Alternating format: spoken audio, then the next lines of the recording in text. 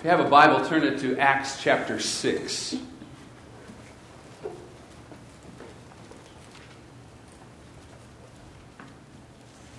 Acts chapter 6. In those days, when the number of disciples was increasing, the Hellenistic Jews among them complained against the Hebraic Jews because their widows were being overlooked in the daily distribution of food. So the 12 gathered all the disciples together and said, "It would not be right for us to neglect the ministry of the Word of God in order to wait tables. Brothers and sisters, choose 7 men from among you who are known to be full of the Spirit and wisdom. We will turn this responsibility over to them and will give our attention to prayer and the ministry of the Word." This proposal pleased the whole group. They chose Stephen, a man full of faith and of the Holy Spirit, also Philip, Prochorus, Nicanor, Timon, Parmenas, and Nicholas from Antioch, a convert to Judaism. They presented these men to the apostles, who prayed and laid their hands on them. So the word of God spread. The number of disciples in Jerusalem increased rapidly, and a large number of priests became obedient to the faith. Now Stephen, a man full of God's grace and power, performed great wonders and signs among the people. Opposition arose, however, from members of the synagogue of the freedmen, as it was called. Jews of Cyrene and Alexandria, as well as the provinces of Cilicia and Asia, who began to argue with Stephen. But they could not stand up against the wisdom the Spirit gave him as he spoke. Then they secretly persuaded some men to say, "We have heard Stephen speak blasphemous words against Moses and against God." So they stirred up the people and the elders and the teachers of the law. They seized Stephen and brought him before the Sanhedrin. They produced false witnesses, who testified, "This fellow never stopped speaking against this holy place and against the law. For we have heard him say that this Jesus of Nazareth will destroy this place and change the customs Moses handed down to us."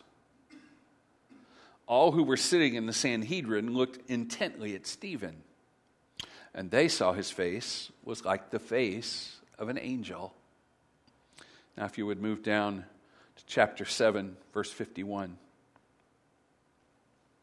This comes at the end of a speech that Stephen had made to the Sanhedrin in his defense. He had outlined the Jewish faith to them and had done it quite well. And he picks up then shifting his comments to the Sanhedrin. Verse 51. "You stiff-necked people, your hearts and ears are still uncircumcised. You are just like your ancestors. You always resist the Holy Spirit. Was there ever a prophet your ancestors did not persecute? They even killed those who predicted the coming of the righteous one. And now you have betrayed and murdered him. You who have received the law that was given through the angels, but have not obeyed it." When the members of the Sanhedrin heard this, they were furious and gnashed their teeth at him. But Stephen, full of the Holy Spirit, looked up to heaven and saw the glory of God and Jesus standing at the right hand of God. "Look," he said, "I see heaven open and the Son of Man standing at the right hand of God." At this they covered their ears, and yelling at the top of their voices, they all rushed at him. They dragged him out of the city and began to stone him.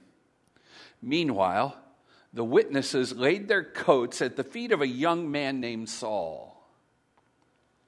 While they were stoning him, Stephen prayed, "Lord Jesus, receive my spirit."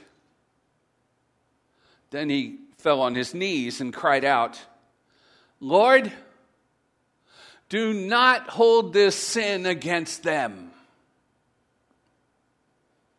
When he had said this, he fell asleep. Thank the Lord for his word. Our lives are rich because we have lessons from the past to build on. History teaches us, sometimes positively, sometimes negatively. It comes to us through the stories of those who have gone before us, and history is a wonderful thing. My family's been learning about its history. My uncle, my dad's brother, has always been interested in genealogy, and for some reason he decided recently that he would start researching my mother's family line. Not his family line, my mother's. And so I know a whole lot more about my family than I knew 6 weeks ago. It's history. It's a good thing. I learned that one of my ancestors, his name was Felix. He's buried very near where I grew up, which none of us knew. We also learned he was really wealthy, and none of us got any of that. But history teaches us. It teaches you. It teaches me. That's true in every arena of life. We learn from the stories of the past. They give us wisdom, knowledge, understanding. That's true in our faith. It's true in Christianity. It's why we read the Bible. We learn the stories and biographies of great women and men of faith, and they teach us and they help us. Last week we looked at the story of the spies who were sent into the promised land and the faith that they were asked to live by, and how they succeeded and failed in doing that. Today we're looking at the story of a man named Stephen. We learn from his history. He was the very first Christian martyr. He was the first one who, because of his stand for Jesus, laid down his life because he refused to turn his back on Jesus. He appears early in the development of Christian church. He's recognized as one full of the Spirit and wisdom, and he is assigned a task, a very specific task, of seeing that a group of widows were properly cared for. You see, the church always confronts injustice. It always does. It always stands on the side of God's justice and God's goodness. And the early church took on the responsibility of caring for its widows. A group of them was being overlooked. We have no way of knowing if that was intentional or not, but the circumstances are worthy of note. Those being overlooked were from a group called Hellenistic Jews. Maybe you all know who those people were, but just in case you don't, these were a group of Jewish people who their ancestors had been scattered throughout the world because of what scholars call the diaspora, or the Great Scattering. It happened at many points along the history of the Jewish people. One of them, if you're knowledgeable of the Bible, you'll remember when King Nebuchadnezzar of Babylon came and brought all of the, not all, but almost all of the Jewish people back to Babylon and intermingled them. And it happened over and over again throughout history. The Jewish people were scattered. So they grew up in a different culture, in a different place, and they learned the languages of the place over time where they lived. In the course of time, many of them would make their way back to Jerusalem. But when they came back, they didn't know the customs of the people of the Holy Land. They hadn't lived there. They hadn't grown up there. Just like you may not know the customs of different places in our country because you didn't live there or grow up there. You might not know that in Dayton, Ohio, it's called pop, not soda. Or if you live in Cape Girardeau, Missouri, you wouldn't say soda, you'd say sodee. Things are different. Things change. And so this group of Hellenistic Jews were people who had grown up in the Greek world. They understand Greek culture. They speak the Greek language. They don't know the Hebrew language, but they've made their way back to their ancient homeland, the homeland of their ancestors.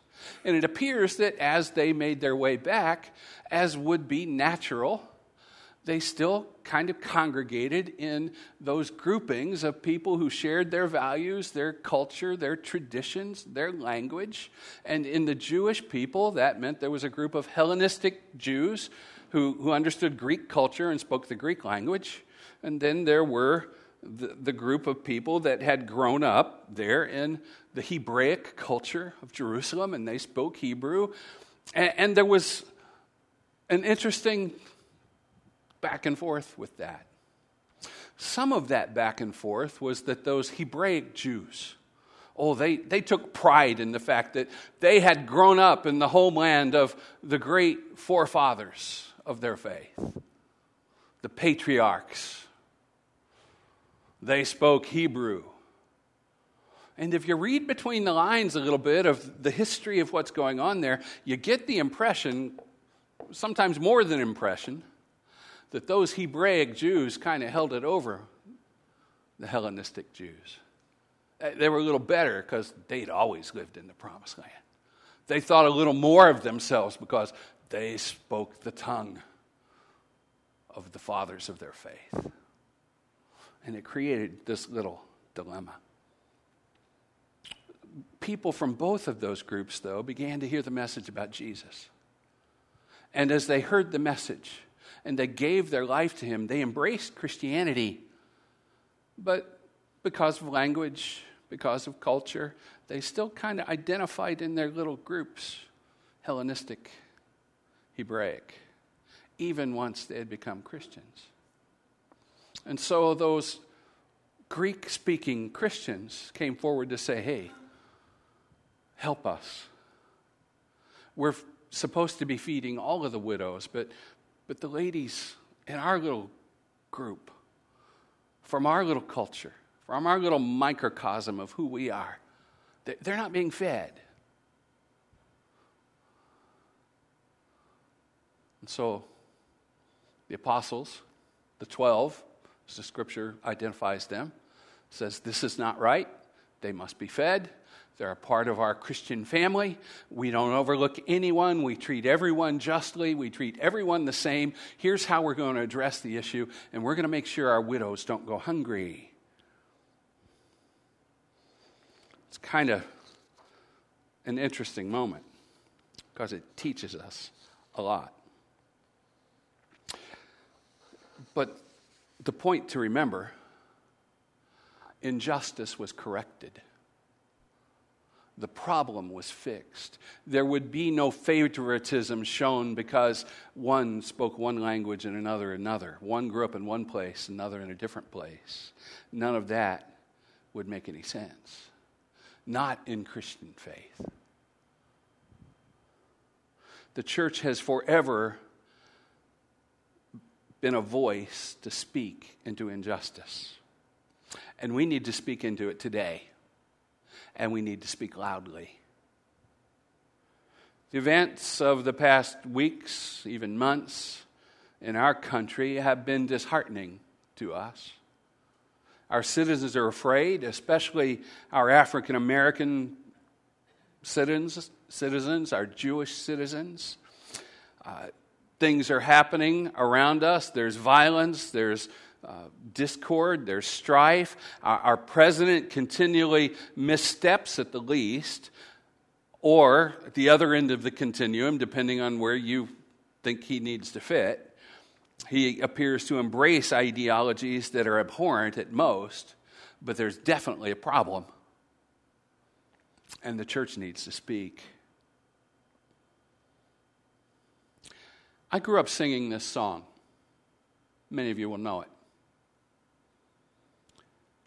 Jesus loves the little children.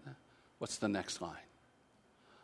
All the children of the world, red and yellow, black and white, they are precious in his sight. Jesus loves the little children of the world. I grew up being taught that. You did too, whether or not you knew the song if you grew up in the church. You were taught that we're all God's children. We all belong to Him. We all have an equal place. There's no difference because of the hue of our skin or the place where we were born. There's no difference because of the language we speak. We are one in Christ Jesus. I never learned other verses. Actually, I didn't even know till I was an adult that there were other verses of that song. Basically, all they did in the other verses was change the first line and then continue on with the lyric that we all know. The second verse began, Jesus died for all of the children. The third verse, Jesus rose for all the children. Sometimes we forget, I think, that our hero, our Messiah, our Savior, was a Jewish man from the Middle East.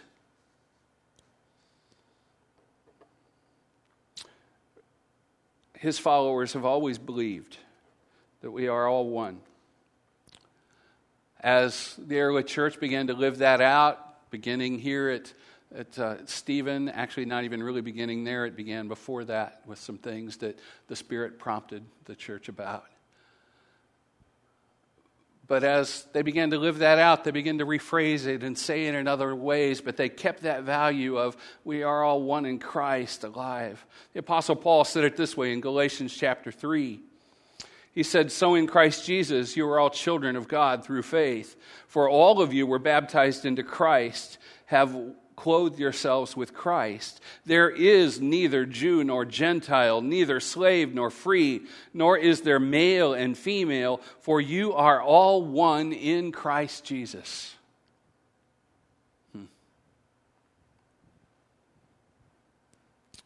We need to speak, and we need to speak loudly. We cannot allow the injustice of racism and bigotry to go unchallenged in our culture. The church needs to stand. You ask how? How does our little group of people make a difference in this great big issue? Well, let me suggest one way. Reach across the barrier. Build a relationship. Be on the lookout from someone who is different from you, in whatever way that difference manifests itself, and begin to listen and talk and build a relationship and build a friendship and build trust in the world and build peace by doing so. This week I had a conversation with a friend. He and I are new friends. We haven't known each other long, and we don't know a lot about each other. I knew that he was not of a Christian faith. And we had a conversation about what's happening. And pretty much the conversation really turned into just me listening because he had much to say. And I was able to see the world from a different perspective through his eyes. I was able to see some of the fears that he has and why they're valid and genuine, why they're real, why there is so much emotion tied up with some of the things that have happened in the last week, because he's lived in a different way with a different understanding. And I began to see some things and to look at some things I knew but have a new facet, like turning a dime in a different way and seeing another picture another way, because I listened to someone who's different from me, and I could see the injustice that he was explaining and understand why he is so frightened of what's happening in our country. I would encourage you, actually, if you don't remember anything else from today, here's the one thing I'd like you to do. I'd like you to find someone different than you and build a friendship. That difference might be racial, it might be language, it might be any number of things. But find someone different than you and begin to listen to them and build friendship, break down a barrier, and help build peace in our world. The church has always confronted injustice, and we need to continue to do so. Stephen taught us that. His first assignment given by the 12 was, you need to make sure that this issue of justice is taken care of so that these women don't starve. Feed them. Take care of them. The church has always called people to live in a life in the Spirit. We read Stephen's story, and we see it several times where it says he was filled with the Spirit of God. He lived in the power of the Spirit of God. And the evidence of his Spirit is evident whenever you read his story. You see his wisdom. You see his boldness. You find that as the section that I missed, that you might read on your own sometime, the section that I left out, you see his wisdom there. But people were coming to him because the Spirit of God was evident in his life. The Scripture says he performed many wonders and signs. We don't know what those wonders and signs are, but we could probably reasonably assume that they're the same kinds of things that we see Jesus doing and others doing, recorded in Scripture, praying for people and they're healed, turning things because the Spirit of God was upon him. The church has always called people to live a life in the Spirit. I think another way we see it in Stephen is that little line that says everyone was questioning him and basically he was on trial for his faith in Jesus, even though the word trial isn't used there. That's what was happening. It says, as the Sanhedrin spoke, they looked upon him and they saw the face of an angel. How do you keep a peaceful disposition in all of the struggle he was experiencing in that moment? It's only because of the Spirit of God in him. It kept him at peace, kept him calm, kept him knowing that no matter the outcome, he was Christ's and Christ was his. And we all are to be people who live in the Spirit of Christ. Do you have the deep sense that the Holy Spirit resides in you? Do you know that? Are you experiencing that? Are you hearing his voice guide you through life? Are you experiencing the peace and the joy, the kindness, the goodness, the fellowship of the Spirit in your life? Do you have that sense of confidence even though you find yourself in a troubling situation? The Spirit of God gives you that.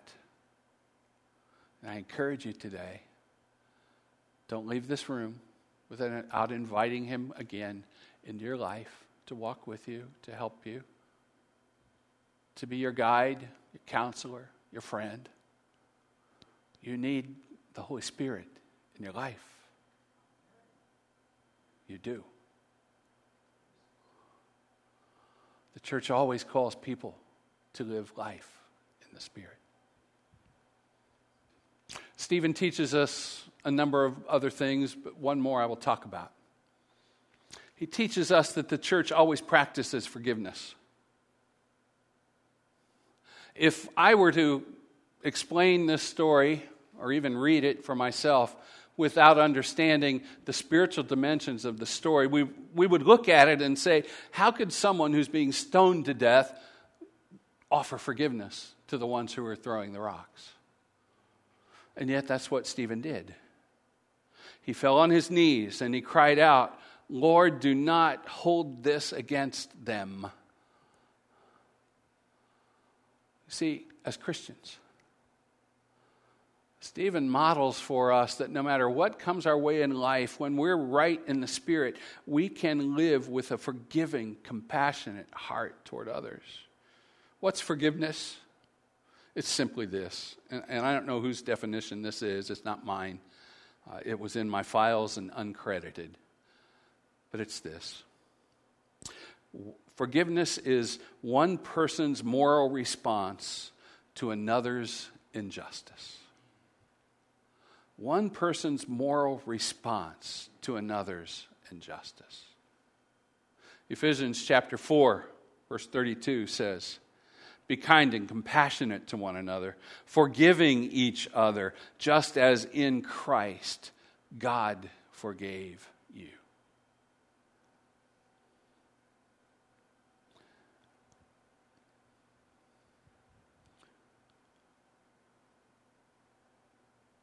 Who do you need to forgive? Who's hurt you? Whose injustice has caused you pain?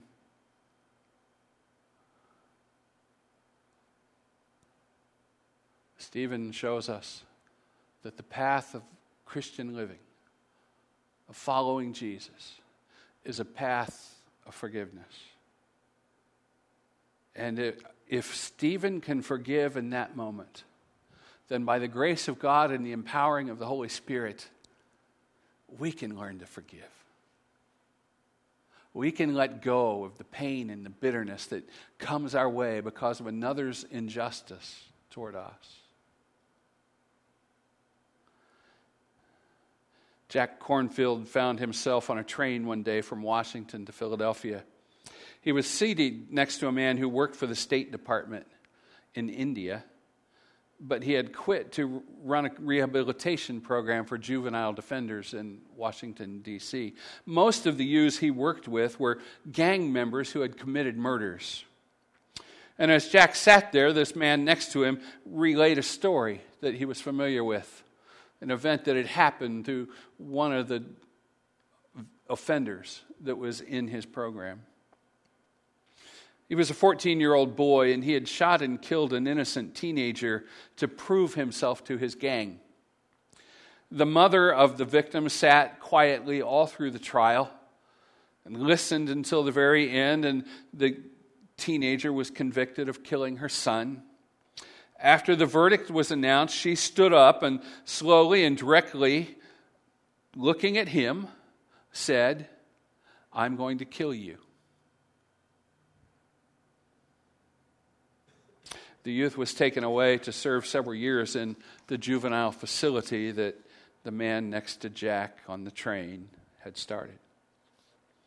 After the first half year, the mother started visiting this young man who had killed her son. He'd been living on the streets before the killing, trying to become a part of the gang, and she was the only visitor he had had. They talked for a while, and when she would leave, she would give him some money for things that he could buy in the little concession that was available to the men, the teens that lived in that place.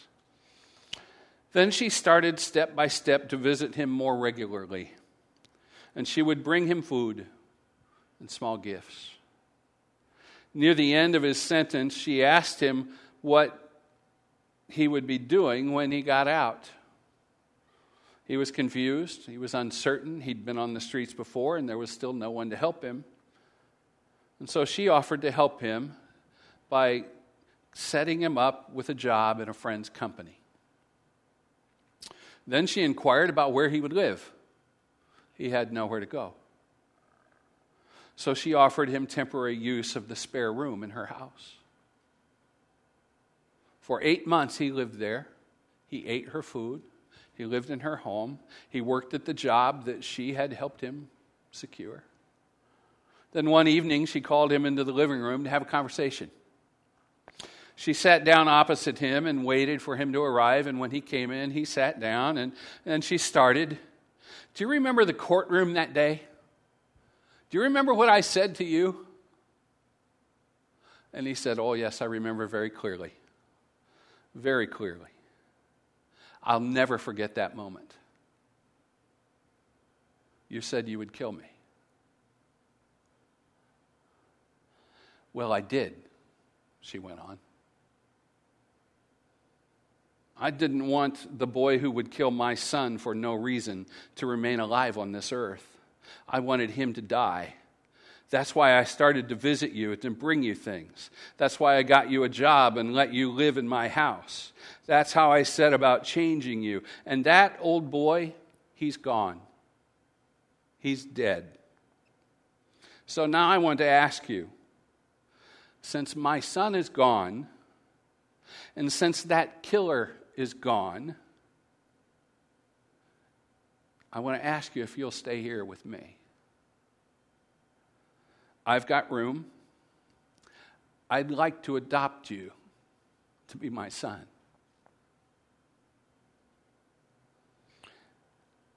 And she became the mother of a dead boy who came to life because she forgave.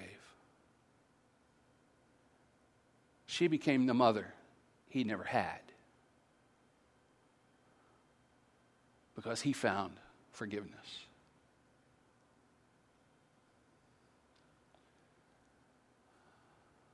That story sounds hard to believe until you look at the story of Stephen.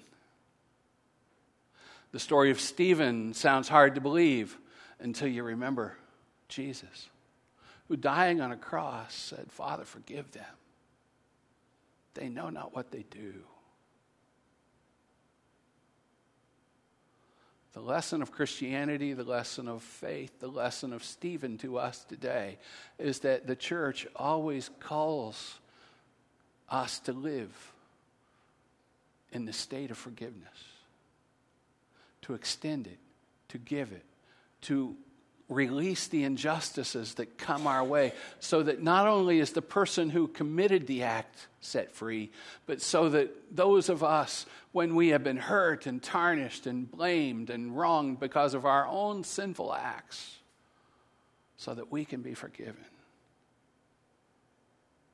That story is told in Kornfeld's book, Ecstasy, or After the Ecstasy, The Laundry. Interesting title. So what do we learn from Stephen? We learn from him that as people of faith, people who follow Jesus, that we need to be involved in bringing justice to the injustices of the world around us. And it's not enough just to look at the pictures and listen to the news and say, "Oh, that shouldn't happen." We need to find ways to engage and to speak against injustice and bring right where wrong exists, to bring love and grace where evil is holed up. And we need to be people who are filled with the Holy Spirit of God. And we need to be people who practice forgiveness.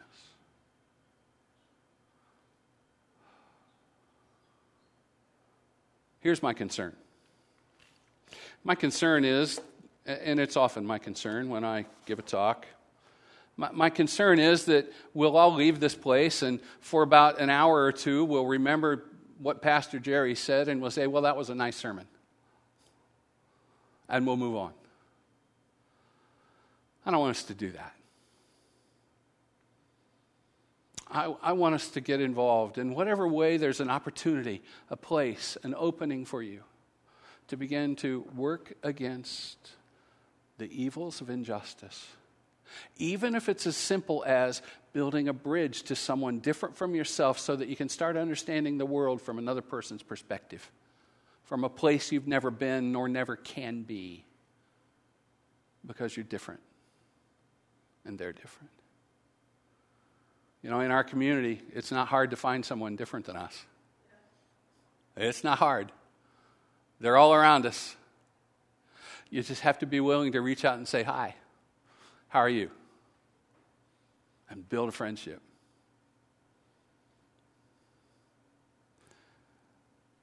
I hope we don't forget. And we don't just say, "Oh, that was nice. Pastor's concerned that we have the Holy Spirit in our life." I hope you really will invite the Holy Spirit to come in today. Fresh, new, whether it's the first time or the 1,000th time you've asked Him to come into your life. Let the Holy Spirit be your guide, your mentor, your teacher, your source of strength. And then maybe it's a name that's popped into your head as you've listened to the stories, or maybe it's an event that you've held on to and that you're struggling with because it hurt you. Maybe it's time to forgive, to let go, to be set free.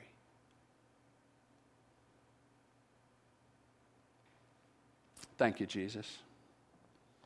Thank you for Stephen, for the man you created him to be, a man filled with the Spirit, a man who was able to do wonders and signs that gave evidence of who you are. Thank you for him. And thank you that through the power of the Spirit, his biography has been included for us to know so that we can learn from him. Lord, help us today. Help us to trust that you're at work in the world around us and that you can use us to make a difference in the injustices that we see. Help us today to live in the power of your Spirit, even if that power is the only thing that enables us to forgive someone who's hurt us. Lord, help us to be there, to live there, to be free, to be filled with your life. Thank you, Lord. In your name we pray. Amen.